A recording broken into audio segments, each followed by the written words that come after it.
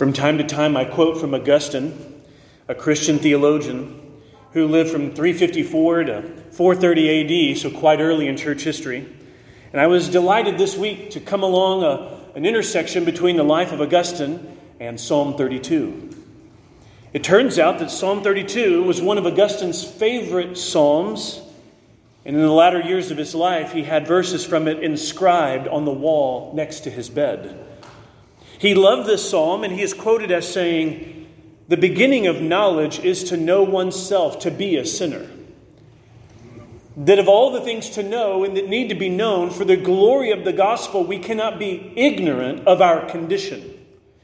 We cannot be those who are unaware of our great need for Christ or look at the cross and think maybe that was helpful for someone somewhere. Augustine is right. There is a key in our knowledge that really is so foundational that though we are made in the image of God, we have gone astray in our sin. And this psalm, he said, is a psalm about God's grace and our being justified by no merit whatsoever on our part, but only, he says, by the mercy of the Lord our God. These are reasons why Augustine loved this psalm. And this is before you could buy, placards of these things and verses in Hobby Lobby. He had to put it on the wall himself. But either way, however the wall looked and whatever his handwriting was like, it was truth that was over him while he slept. And he wanted the joy of this news, this gospel news and the mercy of God that he says here declares we are justified by no merit whatsoever on our part. This is called a maskil of David. That word hasn't appeared so far in Book 1. It's a word that does appear in a series of psalms. A little over a dozen psalms will have this word in the superscription. It seems to be at its root the idea of a song of instruction. A song of instruction, this maskil word of David means here's David's composition that has an educative function, not because the earlier psalms lack one, but just to say as explicitly as David does, that there is a purpose in this psalm to help us be wise, to help us be instructed by the Holy Spirit. And the psalm opens in verses 1 and 2 by declaring the blessed state of forgiven sinners.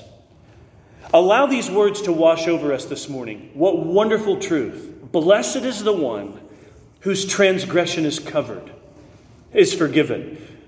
Let me restart that. Blessed is the one whose transgression is forgiven, whose sin is covered.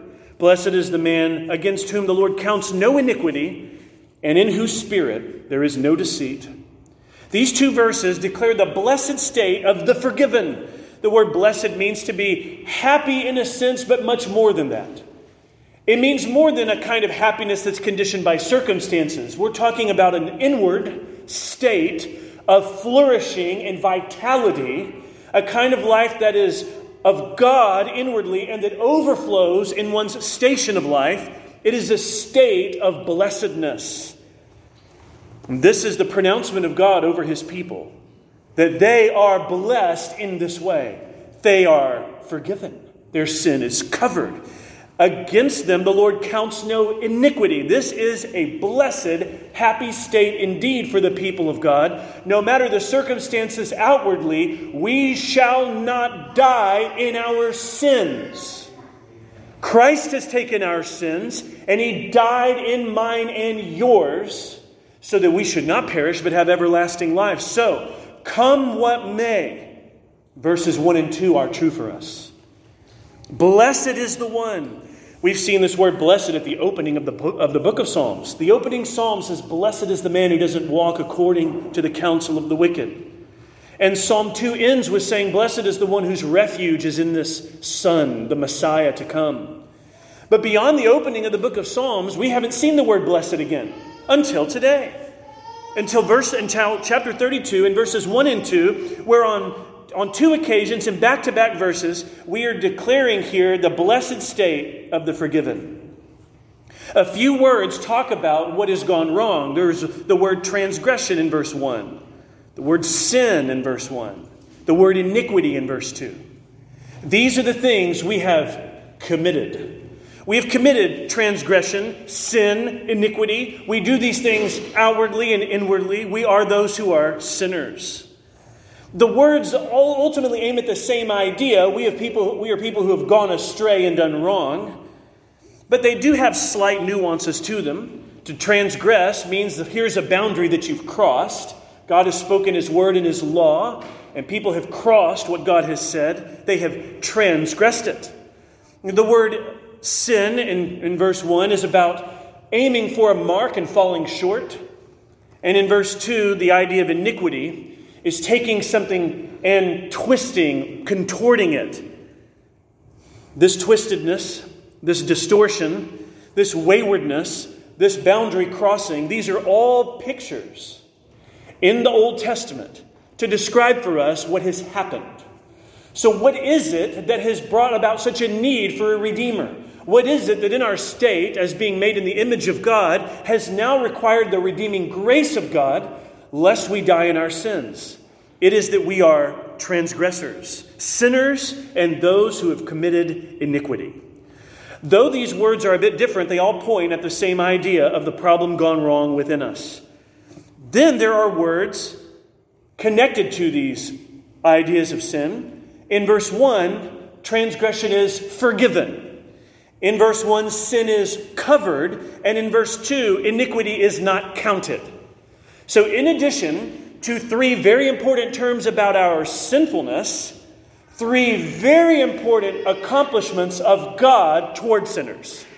Namely, forgiveness, covered, and not counting. Why is the believer to rejoice in such a happy state? Because the transgression that was counted against us has been no longer borne upon us, but a burden lifted. That's what it means to be forgiven in verse 1. The transgression is forgiven. It's the idea of being pressed upon by something and it being taken up and carried away.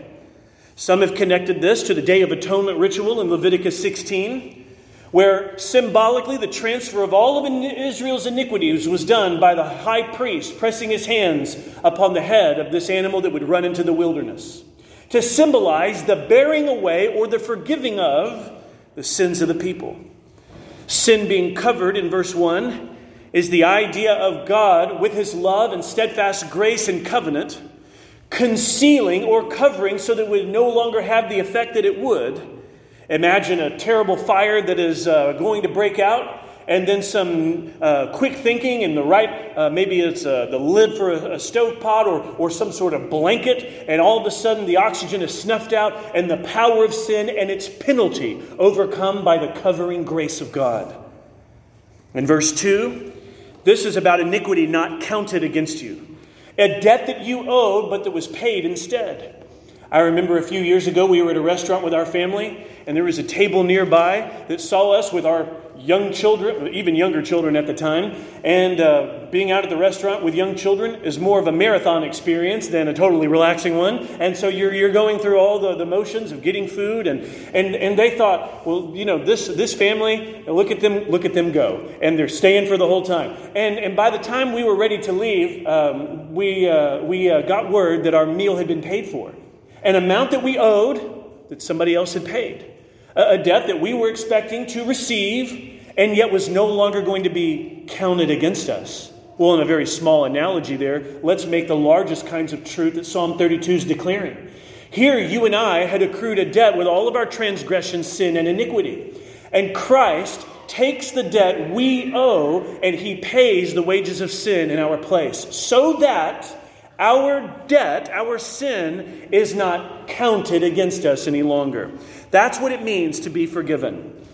That our transgressions have been carried away, covered by the grace of God, and no longer counted against us. The Apostle Paul loved these two verses of Psalms. In his magisterial book to the Romans, he says in Romans chapter 4, that the people of God are justified not by their works in the sight of God, but by grace, through faith alone. And he appeals, of all places in the Old Testament, to Psalm 32. Paul quotes in Romans 4, verses 7 and 8, these words of David. And this is to show us, friends, that the gospel of grace in the New Testament is the same gospel of saving grace in the Old Testament. How were people saved? when they are in their sinful condition in the Old and New Testaments, by the grace of God and of no merit of their own. And the reason Paul tells that to the Romans is because David wrote it to his readers in the Old Testament as well. So Paul says that to the one who believes in God, who justifies the ungodly, faith is counted as righteousness, just as David speaks of the blessing of the one to whom God counts righteousness apart from works. Blessed are those whose lawless deeds are forgiven, Paul quotes, and whose sins are covered. And blessed is the man against whom the Lord counts not his sin. The Apostle Paul, declaring these truths from Psalm 32 to his readers, is rejoicing in the blessed state of his people. But before we leave the blessed state of forgiven sinners, there's one final line at the end of verse 2. Do you see it? The one in whose spirit there is no deceit. And if there are only 2 verses in this psalm, it might be left upon us some ambiguity of what it means to have no deceit in one's spirit. But we do have other verses. And verses 3 and following are going to clarify what this means. Verse 3 is going to talk about not keeping silent. First keeping silent, but then no longer in verses 3 through 5. And the silence that was kept for a time and then overcome was the reluctance to acknowledge one's sin before God, to deny that it mattered, to try to cover it up on our own. And here's the message of the Scriptures. If we try to cover up our sin, the Lord will expose it. And if we will bring our sin to the Lord will cover it. This is the message of the gospel, that we cannot handle all our sin and shame. Instead, we come to Christ, our mighty refuge, who welcomes us in repentance and confession. This is what the end of verse 2 begins to hint at, that verses 3 through 5 makes clearer. Verses 3 through 5 is about the importance of confessing sin. And if someone is portraying something else to be the case, that they don't have a problem with their sin, or that their sin wouldn't warrant any judgment, or that they haven't actually committed anything before God to be counted against them, then that's a person in whose spirit is deceit. It reminds me of 1 John 1, that if someone denies that they've sinned, they have lied and they're not living by the truth. In 1 John 1 and in 1 John 2, the delusion in our sinful condition would be to downplay the problem of our transgressions. And I tell you, friends, the reason there was a cross raised outside Jerusalem is not because we have a small problem of occasional transgression, but rather the power of a cross where a Savior stood in our place to satisfy the judgment due to our sins. So let us not have a spirit in which there is a denial or a deceit about reality.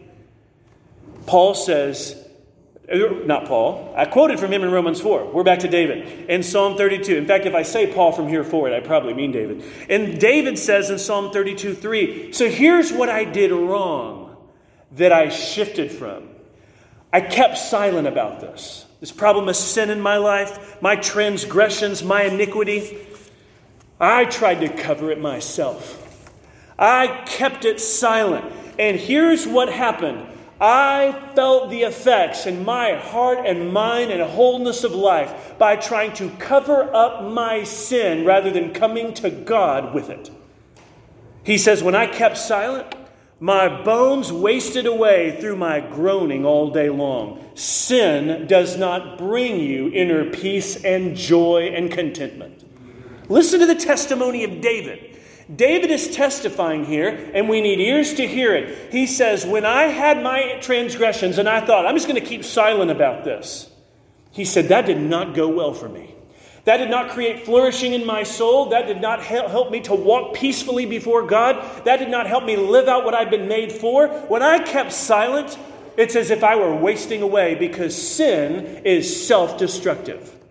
Listen to David's testimony. He says in verse 4, for day and night your hand was heavy upon me. My strength was dried up as by the heat of summer. And in the promised land of Israel, they would know the dry heat of summer. We've been having a little touch of that ourselves, actually. I think this next week we're going to see a bit more of that. David knows what it is to have the dryness set in of seasons. And he says, my strength was sapped from me. Sin does not accomplish peace in your heart. Covering your iniquities rather than repenting and confessing our sin before God does not produce contentment and joy, and it does not strengthen you. Sin weakens you. Sin deludes us, and it does not deliver on all of its promises. David here is testifying the importance of confessing sin. And what he's acknowledged in verses 3 and 4 is that there was a time when I wasn't. I was just keeping silent about it. I wasn't bringing it to God. I wasn't talking with anyone else about it. Day and night, I felt a heaviness upon my life, a burden. And in verse 5, here's what he did. He said, I acknowledged my sin to you, and I didn't cover my iniquity. So he changes life strategies here. And the life strategy you and I need to zone in on from the Scriptures is to turn from wickedness and repent of our sin and come to God as our refuge and strength. Sin will not do for you what you think it will. Instead, it will cause in your life and bring consequences to your life that you might be quite confident now are not in your future. He says, I acknowledged my sin to you. I didn't cover it.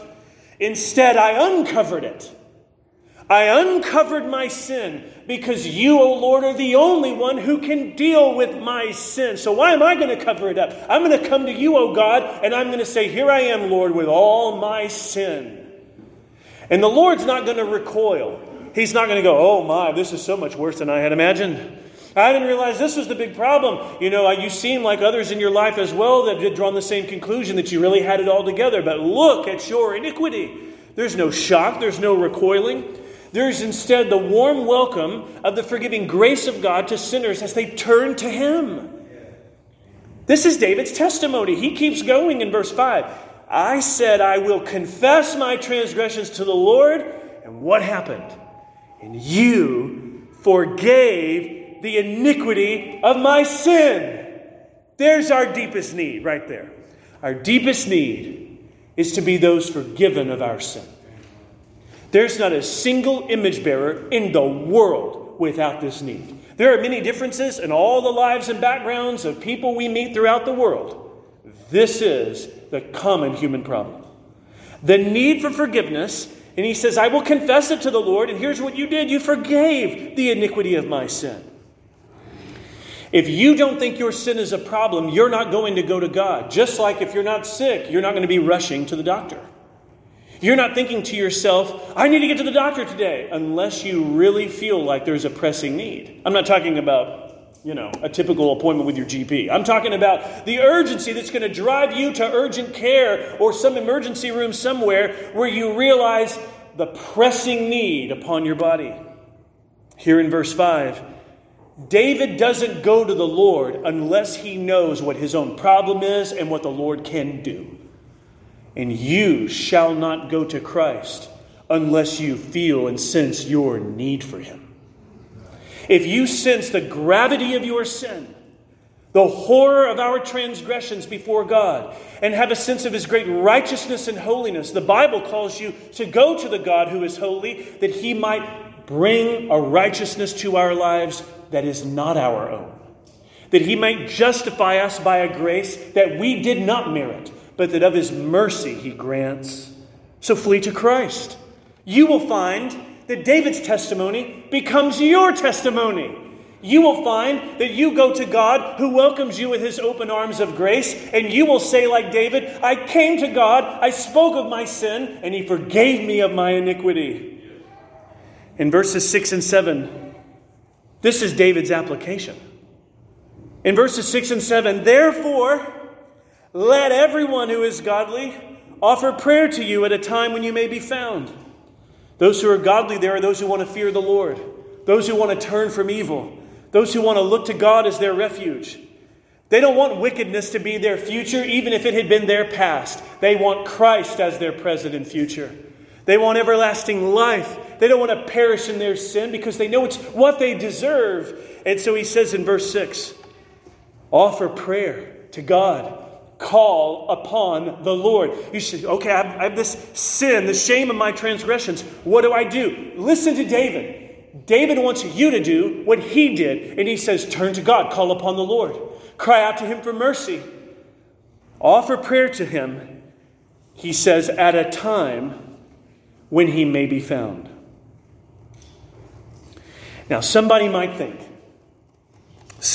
this room might think, I can follow Christ whenever I'm good and ready. Whenever I want. I can follow Christ, not today, but at some point, I know I will want to follow Christ.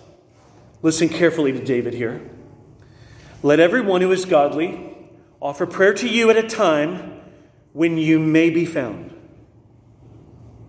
Then surely in the rush of great waters, these waters shall not reach him. Talking about the refuge of the one who calls upon the Lord. This one, the rush of great waters, of all sorts of circumstances and conditions, griefs and trials, enemies and snares, try to overwhelm the soul that is found in God. And those waters shall not destroy the one who knows God. That rush of great waters shall not reach him who has called upon the Lord. He is built upon a rock. He's in the refuge of Christ. And the evil one and his accusatory, condemning words shall not have the effect. Instead, mercy and the preserving grace of God is ours. But what about the one who says, not now, later, I will turn to the Lord when I want? I want to say to you, my friend, no, you can't. You think you will turn to the Lord in the future. How can you possibly know that? How can you possibly think you can control the calcifying, numbing effect of sin upon your heart and conscience, and though today your heart might be pricked by the word of God, you shall not turn to Christ, but instead with a delusion of self-confidence think, no, I have all the time. You do not have all the time. I can go to Christ whenever I want. You cannot go whenever you want. You must go today, when today is the day of salvation, the day he may be found. The day he may be found. You think a future day shall be your day of salvation when it may be your day of judgment. You must hear the testimony of David. There is an urgency here. He says, let everyone then call upon the Lord while he may be found. And then in the rush of the great waters, they shall not reach that one who has gone to the Lord. You, in verse 7, are a hiding place for me. You preserve me from trouble. You surround me with shouts of deliverance. Here is the believer who experiences the liberating grace of God, the forgiveness of their many sins, pardon from their guilt and shame. This one has a hiding place in God, now preserved by the power and grace of God. Oh, what a great gospel this is. What a great gospel this is. All the torrents of destruction can do their worst, and here is one whose refuge is God. The writer of Hebrews. We need to hear him here. The writer of Hebrews in chapter 3:12, take care, brothers, lest there be in any of you an evil, unbelieving heart, leading you to fall away from the living God. Exhort one another every day, as long as it's called today, that none of you may be hardened by the deceitfulness of sin. So if someone says, I don't need to bring my sin to the Lord right now, I don't need to confess my sin to the Lord, in fact, I'm just going to try to keep covering things on my own, then you are experiencing in real time the deceitfulness of sin at work upon you. That is why you're thinking what you're thinking. You should hear the testimony of David and heed his plea that you call upon the Lord for mercy, that he might be your hiding place of salvation. You will surround me, at the end of verse 7, with shouts of deliverance. The idea of shouts there are shouts in song. The people of God were delivered through the mighty waters of the Red Sea that stood up so that they could walk on dry ground in Exodus 14. And after the Lord delivered them, you know what they did? They exploded in song in Exodus 15, the famous song of Moses, where they celebrated the power of God and his grace and strength, where the wicked had been defeated and his people had been vindicated. In verse 7, being surrounded by shouts of deliverance is to picture that your life is not just your own, but not a life that is alone, but rather a life that is anchored with and surrounded by shouts of the people of God who know their own experience of God's delivering grace. And they rejoice with you and for you and unto God for what he's done. Shouts of deliverance, songs of deliverance. This is why we love to sing together. We don't just come and speak lyrics out loud like we do in reciting the creed. There is music and singing so that we are hearts surrounded by shouts of deliverance, shouts of victory, and cries and laments for the strength of God in our many troubles. We need this. You and I need this. We need to hear and to meditate on Christ the solid rock I stand. All other ground is sinking sand. We need to hear it. We need to sing it. We need to rejoice in it. We need to hear about wonder-working power that's in the blood and blessed assurance, Jesus is mine. And because He lives, I can face tomorrow. And it is well with my soul. We need to hear before the throne of God above, I have a strong and perfect plea. And at the cross where I first saw the light and the burden of my heart rolled away. We need to hear about how through many dangers and toils and snares I've already come. And 'tis grace has brought me safe thus far, and grace will lead me home. These are shouts of deliverance. Surround me with songs of truth, because life is hard. And in this fallen world, we are surrounded by all sorts of lies and deceptions. So let's surround ourselves with songs of truth. They're going to point us to Christ and serve what our souls need, songs that shine light in the darkness. When David gives you this testimony, verses 8 and 9 come next. And in verses 8 and 9, there is language here that probably is not just David's voice, but rather David communicating something to the reader from the Lord Himself. When Old Testament commentators write about Psalm 32, over and over again, the position they take is that verses 8 and 9 are likely a word from the Lord through David to the people. So that God is saying through David to us, I will instruct you and teach you in the way you should go. I will counsel you with my eye upon you. There are a couple reasons why interpreters would say this is the word of the Lord here and not just the word of David. We wouldn't expect it to necessarily be in quotation marks. There aren't original Hebrew quotation marks to put in around words and statements. And so in the translator's judgment and an interpreter's judgment, we see here an earlier statement in chapter 25 where David says, Lord, make me to know your ways, teach me, lead me, teach me, you're the God of my salvation. A cry in an earlier psalm that God would lead him and instruct him, that God would guide him and teach him. This is God's promise through David to the people. I will instruct you and teach you in the way you should go. The Lord is my shepherd, and He's the one that leads me, right? By green pastures and still waters and through the valley of the shadow of death, He leads me in the way I should go. But there's another element, not just in Psalm 25. In Psalm 32, notice in verse 8, I will counsel you with my eye upon you. This connects to the concept of the watchfulness of God, not of David, over the hearts of His people throughout the land and throughout the world. I mean, David can't see everybody's life, but the watchful eye of God is the promise here through David and also for David, and also all who have the testimony of David, that I came to God with my sin, and He forgave me of all my iniquity. God's promise is to instruct His people. He does not leave us after delivering us and freeing us from our sin.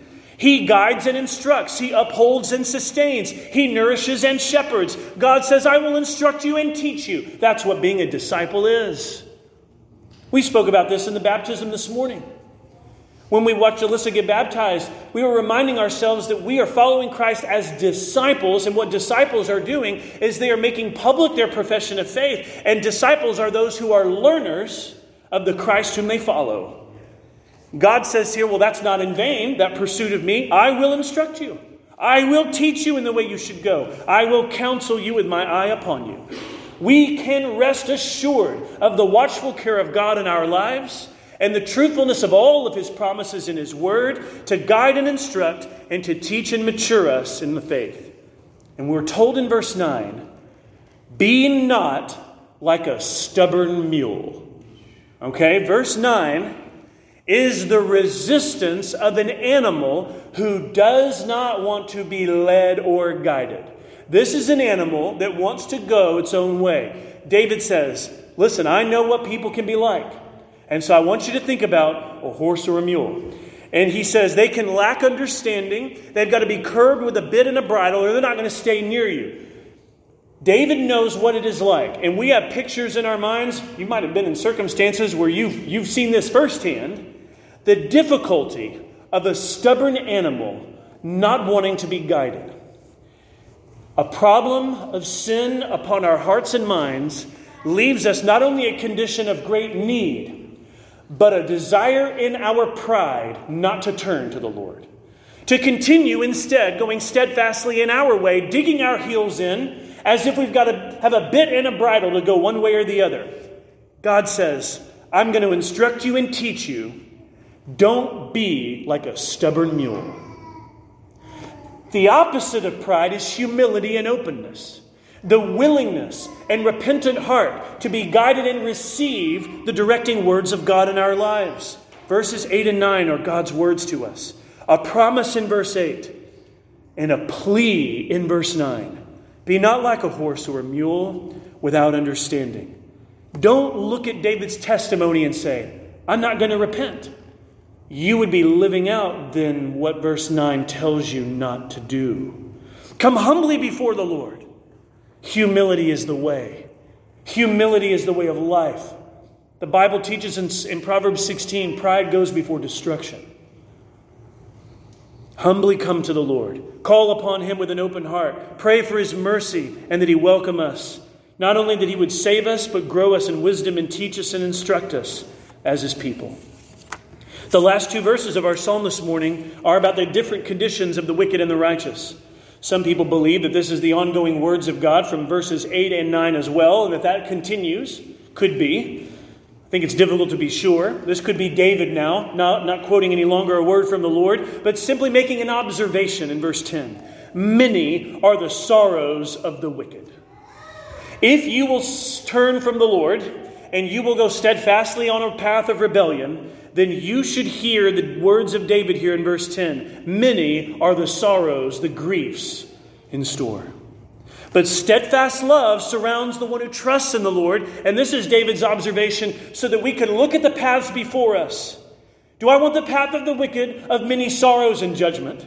Or do I want the path of life and steadfast love, of trust in the Lord and His instructing hand in my life? The observation is laid out for us. Many are the sorrows of the wicked. But steadfast love surrounds those who trust in the Lord. Steadfast love is a statement of covenant. His covenant faithfulness, His love and righteousness that upholds and surrounds, that guards and protects, that guides and sees all the way home His people. His steadfast love surrounds us. The people of God wake every morning in the steadfast love of the Lord. We go throughout our day surrounded by the merciful, steadfast love of God. We lay our heads on our pillows at night, guarded by and surrounded by the steadfast love of the Lord. This is true, in verse 10, for the one who trusts in the Lord. So therefore, trust in the Lord. Cast yourself upon His mercy. In verse 11, the command for the people of God, those identified in verse 11 as the righteous or the upright in heart, be glad in the Lord and rejoice. Shout for joy. Those are the commands. Sounds a lot like the Apostle Paul. Makes me think of Philippians chapter 4, where Paul says, rejoice in the Lord always. And again, I will say it, rejoice. The Apostle Paul doesn't mind telling you the same thing more than once. He calls you to rejoice. And the psalmist reminds me of Paul. In Psalm 32:11, be glad, rejoice, shout for joy. He doesn't want you to just inwardly remain joyful. In the end, it will burst forth in songs of deliverance and celebration. Be glad in the Lord. And that phrase, in the Lord, is about all that God has done for us. It's shorthand of saying, thinking on God and His mighty deeds and His delivering grace. To be glad in the Lord is something we do in response to our awareness of what God has done. With the gravity of our sin and the exceeding glory of His mercy, be glad in the Lord. That though we had deserved judgment and Christ has welcomed us to find rest for our souls, be glad in the Lord and rejoice, O righteous. Isaiah 53:4 says, He has borne our griefs and carried away our sorrows. In Isaiah 53:12, He bore the sin of many and He makes intercession for transgressors. Don't try to cover your sin. Uncover it before the Lord.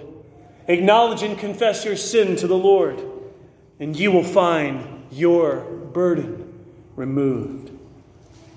From John Bunyan's famous book, Pilgrim's Progress, the text says, I saw in my dream that the highway up which Christian was to go was fenced on either side with a wall. And that wall was called salvation. Up this way, therefore, did burdened Christian run, but not without great difficulty, because of the load upon his back. He ran this till he came at a place somewhat ascending, and upon that place there stood a cross, and little below in the bottom a sepulchre, a tomb. So in my dream, and just as Christian came up with the cross, his burden loosed from off his shoulders and fell from off his back and began to tumble, and so continued to do until it came to the mouth of the tomb, where it fell in, and I saw it no more. And then Christian was glad. Yes, he was. And yes, we shall be glad in the Lord, for He has forgiven us of our sins. Let's pray.